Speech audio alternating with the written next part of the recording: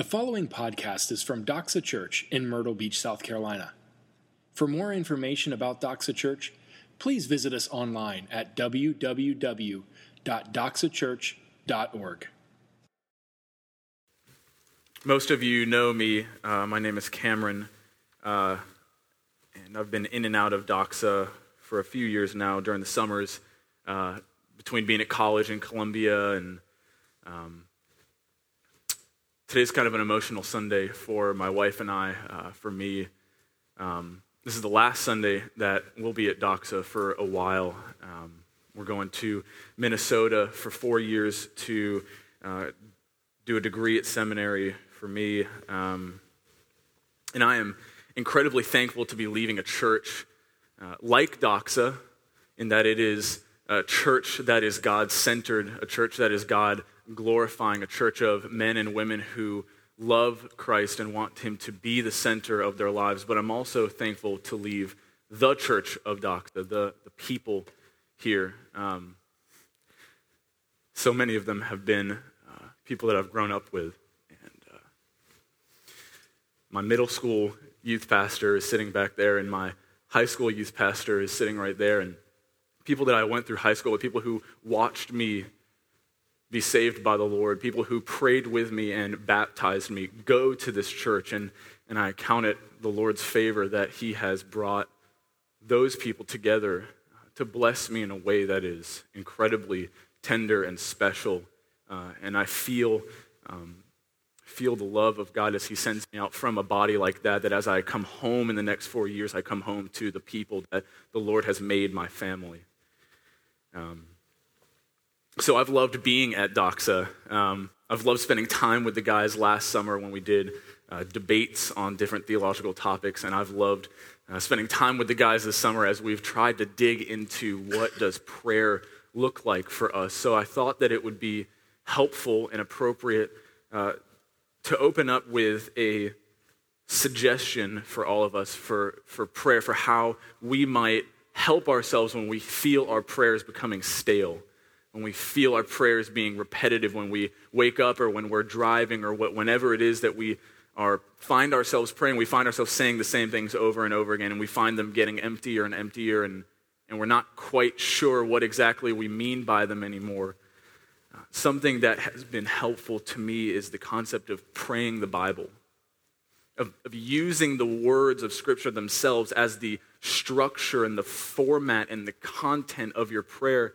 And the psalm that we're going to walk through together this morning is especially suited for that. It's a perfect example of, as you pray the words of the Bible, as you walk through them and as you use them for response, from hearing from the Lord and responding to the Lord, as you use them to converse with God, the things that the psalmist says, the things that David says in this psalm become more and more real to your heart. The reality of them is fleshed out to be clearer and clearer as you say, "The Lord is my shepherd, I shall not want. He leads me. He makes me lie down in green pastures. He leads me beside still waters. He restores my soul." As you say these things, as if we were to use these as the content of our prayer, a road to walk on, we find our hearts beginning to do something that we like to talk about, but we don't often do, which is to meditate on the words of Scripture. As we walk back over those phrases, we have thoughts, and the Lord reveals to us different ways that he shepherds us through our daily lives. He leads us, he nourishes us, he provides for us, he restores us when we're empty.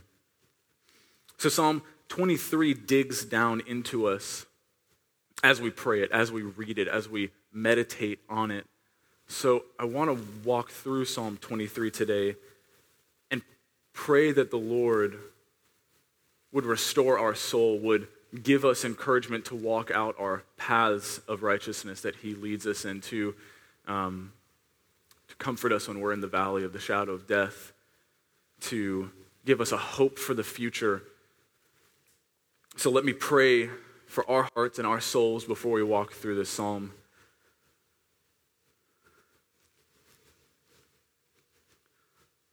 Father, you shepherd our souls, you care for us, you give us good, incredible gifts. But Lord, lift our eyes up to you today, to see you, to love you, to see your glory, to see your beauty, to see your Son clearly, so that as we think through this psalm, as we pray through the scriptures, as we live out our lives in community with others, would your Spirit be powerful in giving us joy and satisfaction in your Son. Would you work these miracles in our hearts this morning and give me words of your Holy Spirit to speak. We need you and your help, and we pray this in your Son's name. Amen. Psalm 23, I won't read the whole thing again because Randy ended up reading it. As we read, we see two different metaphors. We see, he starts out and he says, the Lord is my shepherd, which means he's our shepherd. He's picturing us as the sheep of his pasture. And he walks on through the first 4 verses to say, the Lord is my shepherd, I shall not want. And he walks through that. And then in verse 5, he switches to another metaphor. He says, you prepare a table for me in the presence of my enemies, and you anoint my head, you fill my cup. So we're going to walk through these metaphors separately. And I want to focus in on 2 different parts of our lives on each of the metaphors. And the first metaphor, the metaphor of us walking next to our shepherd, of following him, of trusting him. David is walking through what it is now to be a sheep, to be a saint, to be a believer, to be someone who is living in this world, trusting in that God. And the second metaphor, he's looking forward, but he doesn't only look forward, he also looks around himself right now, and he sees the Lord's provision and care in his daily life right now. So the first 2 verses are the first part. A lot of translations set them apart in a stanza. We have the first stanza of this poem as it is. And he has 3 different thoughts. He says, the Lord is my shepherd, I shall not want. Most translations translate it as I shall not want. And the trouble is when we hear that, we think to the 10 Commandments, a prohibition. We think, I shall not want. I can't want. You shouldn't want. You shouldn't want anything. You shouldn't desire anything. You should be content. Or we think of a prediction that because the Lord is my shepherd, I won't want anything then. And there's elements of that there's elements of both of those in the phrase I shall not want, but maybe a more helpful way to translate that Hebrew verb is to say, I have no lack. I lack nothing. There is nothing in me that is lacking. And the question arises for all of us who look to the Lord as our shepherd, is that true in our lives? Do we have no lack? Is there nothing that we don't have? And the answer is no. We lack plenty of things. We lack plenty of things that we think would be good to have. And that's why we see prayers throughout the Bible and we see prayers throughout our lives of asking God for things. So the question is, what does he mean by, because the Lord is my shepherd, I lack nothing? And I think the picture is this.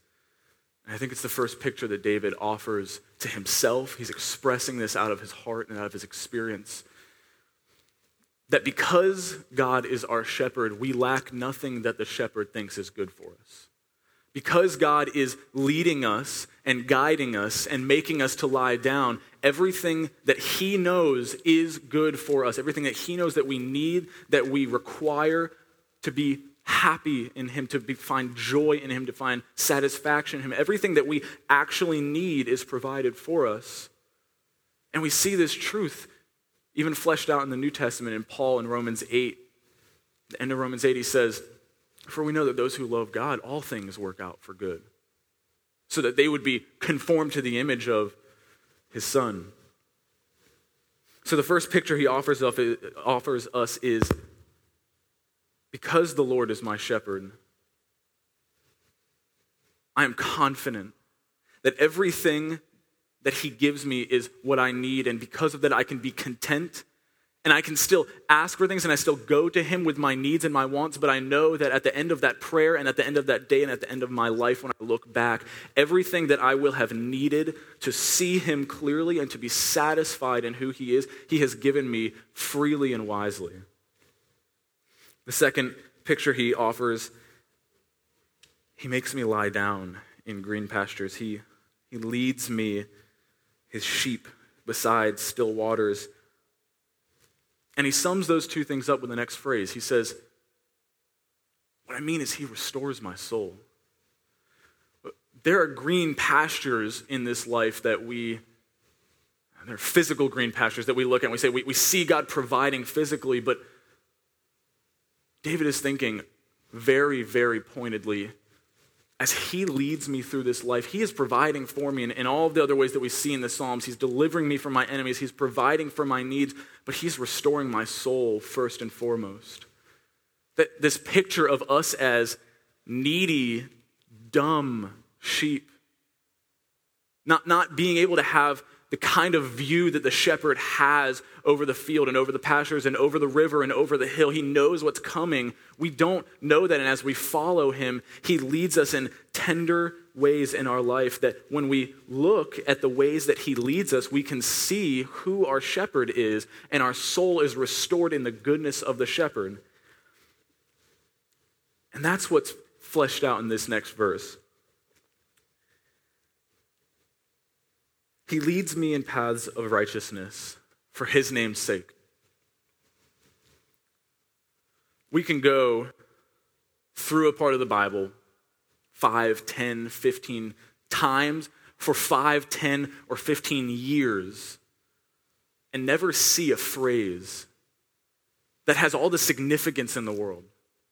And that phrase, he leads me in paths of righteousness for his name's sake, is the clarification that David gives us that says he leads you by still waters. He makes you to lie down and rest in green pastures so that you would love the shepherd, not the green pastures, not the still waters.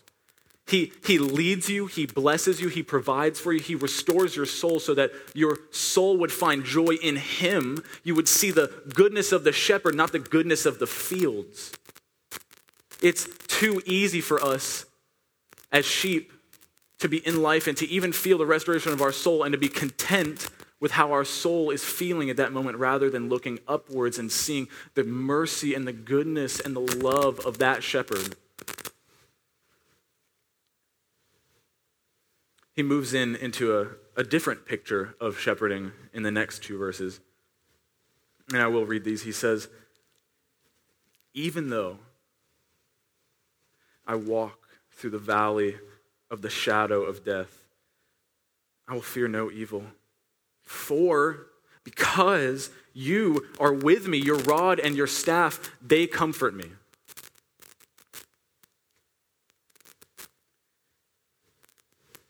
Walking through green pastures, having our soul restored by still waters, is not exclusive, is not separated, is not always different from walking through the valley of the shadow of death. And what I mean is this. We can say the valley of the shadow of death, that's a trial in my life. I have cancer. My family is breaking apart. Something has happened that I cannot reconcile with this belief in the sovereignty of God. I cannot see how a loving God can allow this kind of pain. That's a valley in our lives, and we walk through that with our shepherd. But more generally than that, and many times more missed than that, is the fact that this world that we walk through daily, this world that we are right now in this school gymnasium and outwards in Myrtle Beach and outwards in the Grand Strand and outwards into the whole of the nation and all of the nations around the whole world, this world that we live in is right now in the shadow of sin and death. That we have lived since Adam, since the fall, in this valley, in this deep despair of, I know that we are broken, I know that we are lost, I know that we are needy. And David looks around and he says, even while I'm walking through this valley, I'm nuzzling up close to my shepherd. I'm trusting my shepherd because he's restoring my soul even in that. As I look to the shepherd, as I see the grass and the water that he gives me to nourish me and to restore my soul, I look up and I see his goodness. And even though I'm traveling through this deep and despairing valley, I know that it will all be all right. I know that this shepherd is worth trusting. And he gives us what he trusts in. He says, your rod and your staff, they comfort me. They give me solace. They give me peace. And it's true, there's royal symbolism in this rod and this staff. There's shepherd symbolism. There's royal symbolism. But what we see played out time and time again as the story of redemption in the Bible goes on is that these are signs of God's victory. These are signs of God's sure conquering of the power of sin and death, of Satan, of our adversary, of our own sin. That for those of us who have been brought to this shepherd, not only have we been rescued out of our lives, but we have been rescued from our own evil desires. And he looks up at his shepherd and he says, your victory, your strength, your weapons of war that have conquered not only this world, but my own rebellion, I find such comfort and peace and encouragement in those because as I walk near you, I know that when I am following you, I am safe. When I am your sheep, you are my shepherd and you will take care of me through whatever valley we're walking through and for my entire life. He moves on to a different metaphor, but I don't think that it's disconnected for very long. He says this in verse 5.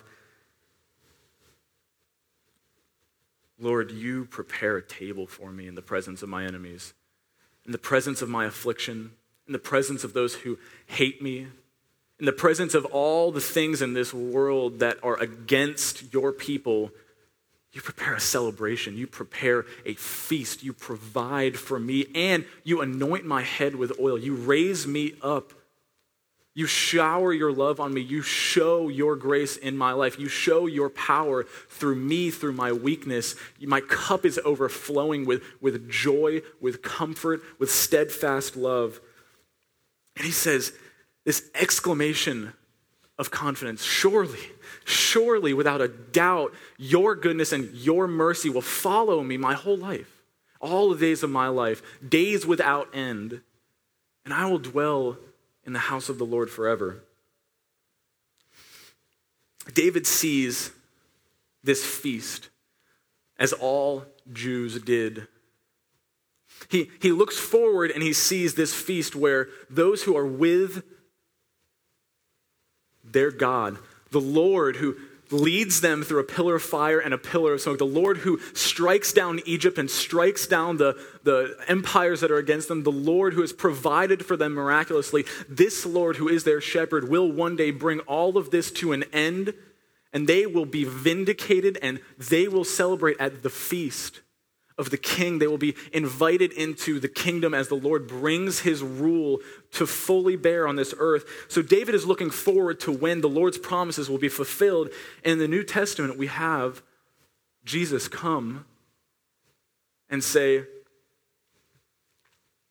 the kingdom is at hand. The kingdom is here. But as you live through this next time, as I am ruling and reigning and you are waiting for me to come back, you're still looking forward to a feast. But it's filled out a little bit.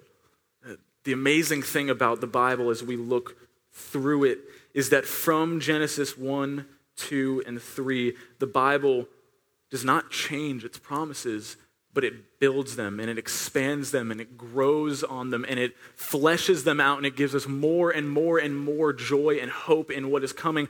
And this is the picture that we now have of this feast that David was looking forward to. We will be at the feast celebrating our marriage as the church to our shepherd lamb.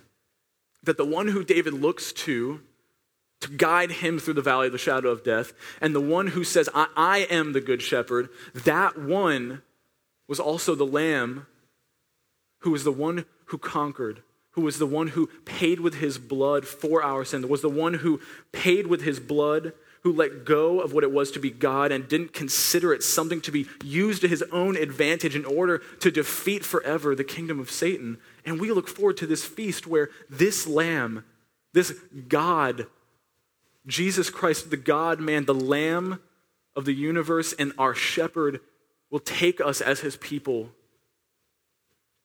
We will be pure and blameless as a bride prepared for her wedding day, and we will feast with him in victory as conquerors, fully in the presence of God forever. And that's what David says last. He says, I shall dwell in the house of the Lord forever. For David, he wanted to build a temple. He had built this magnificent palace for himself, and he started to say, this is not fitting that I should live in this palace, and Lord, your presence should be in this tent, tabernacle made of cloths and goat skins. This isn't right. So for David, the picture of the presence of God is in this physical dwelling, this tabernacle, and soon to be this temple. We see through the Bible, when God created man, he created him in a garden. And this garden was the place where God's presence was fully with man. And when that presence was cut off because of Adam's sin, we see the patriarchs wandering. And every time God and man would meet, there would be an altar put up with a name describing that meeting. And they were these nomadic testimonies wandering about the land saying God's presence was here with his people. And then we see David's time. He was in this tabernacle. And then with Solomon, he was in this temple that the Lord's presence was manifest right there with his people. And then we see the God-man, Jesus Christ, come. And we see the presence of God for the first time manifest in human flesh with his creation. And then we see his church described by Paul and Peter as a living temple of living stones being built up to the glory of God, all in Christ. And we realize that the presence of God with his people has always been the goal. The presence of God in love and joy and satisfaction for his people so that his people would see him and see his beauty and find joy in him has always been God's goal for his people. And for those of us who are in his Son now by faith, we look forward to when we will be fully in the presence of God, when he will be our Son.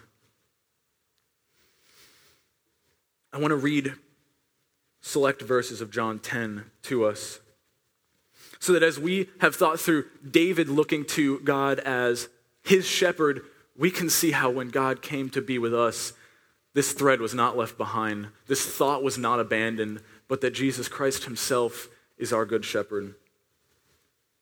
This is John 10. He who enters by the door is the shepherd of the sheep. To him, the gatekeeper opens. The sheep hear his voice, and he calls his own sheep by name and leads them out. I am the good shepherd. The good shepherd lays down his life for the sheep. I am the good shepherd. I know my own, and my own know me, just as the Father knows me, and I know the Father, and I lay down my life for the sheep. And I have other sheep that are not of this fold, but I must bring them in also. My sheep hear my voice, and I know them, and they follow me. I give them eternal life, and they will never perish, and no one will snatch them out of my hand. My Father, who has given them to me, is greater than all, and no one is able to snatch them out of the Father's hand, for I and the Father are one. I want to propose that there are 3 ways that we can live our lives as and out of Psalm 23. The first thought is, I lack nothing. Jesus puts this into other words when he makes this plea. Come to me, all who are labor and are heavy laden, and I will give you rest. Take my yoke upon you and learn from me, for I am gentle and lowly in heart, and you will find rest for your souls. For my yoke is easy and my burden is light. So today and tomorrow, come to him. Come to the shepherd who has not only led us through the valley and who has already conquered, who has already walked the path before us, but come to the Lamb who has received your wrath and your condemnation. Come to him if you're a believer. Come to him for peace and for rest, for confidence in his finished work. Come to him knowing that as you follow him through the valley, we will fear no evil. We lack nothing. And if you're an unbeliever and you're tired and you're weary and you're heavy laden and you feel all of the want and the need and the lack in the world, come to the one who holds everything in his hand, who holds the world together by the word of his power, who has created for his own glory so that you might come to him and see him and look at him and love him and be satisfied in him. So we first come to the shepherd and then we follow the shepherd. Jesus came to them and said to them in Matthew 28, all authority in heaven and on earth has been given to me. It says after his death, as he was murdered and destroyed, and he was risen again as conquering, victorious Lord of the universe, and he says, I have all authority. My rod and my staff are in my hands. I have conquered everything forever. Hebrews 1 says, he upholds now from heaven the universe by the word of his power. After making purification for sins, he sat down at the right hand of the majesty of God. As we follow our shepherd, let us look to his rod and his staff as the symbols of his absolute, unequivocal might. His victory that gives us the confidence that we need to walk through the valley of the shadow of death, as he gives us the confidence to say, I have no fear of evil, I have no fear of my want, I have no fear of my sin anymore, because as I repent, I look to you and I see that you have made purification for my sins and that you will bring all things to a close. And we look forward to dwelling with him. I want to read for a couple minutes. I want to read and then dwell for a couple minutes on this passage from Revelation 21. This is the end of the thread from Genesis 3, where the presence of God was separated from man because of sin, all the way through the ways that he manifested his presence in Christ, in the church. This is the end, when his presence is with us forever. This is John seeing this vision. He says, then I saw a new heaven and a new earth, for the first heaven and the first earth had passed away, and the sea was no more. And I saw the holy city, New Jerusalem, coming down out of heaven from God, prepared as a bride adorned for her husband. And I heard a loud voice from the throne saying, behold, the dwelling place of God is with man. He will dwell with them, and they will be his people. And God himself will be with them as their God. He will wipe away every tear from their eyes, and death shall be no more. Neither shall there be mourning, nor crying, nor pain anymore, for the former things have passed away. Our future hope, when we see our Lord coming back with victory and judgment, and we are with him and we see this new Jerusalem where we will be with him forever, where there will be no sun because the presence of God will be our light. And we will live with the Lamb of God who was our purification for sins. As we hope in that, that is no different from looking at that same God now and saying, your rod and your staff, they comfort me as I walk through my own sin, as I walk through my own pain, as I walk through this broken world. It's no different as we look forward than saying now, the Lord is my shepherd. have no lack. He provides everything I need, and he restores my soul. And he does it all so that I would love him rather than the grass. Love the shepherd. Look forward to the shepherd in your daily life now. Pray that he would be your shepherd and that you would follow him closely, looking at his rod and staff. I look forward to coming back. But more than that, I look forward to the next 4 years of my life, walking through this personally, knowing that as I pray for you and think of you, that the same God who made the heavens and the earth is shepherding you through this world as he's shepherding me through this world. Let me pray for us, and then we will have a song.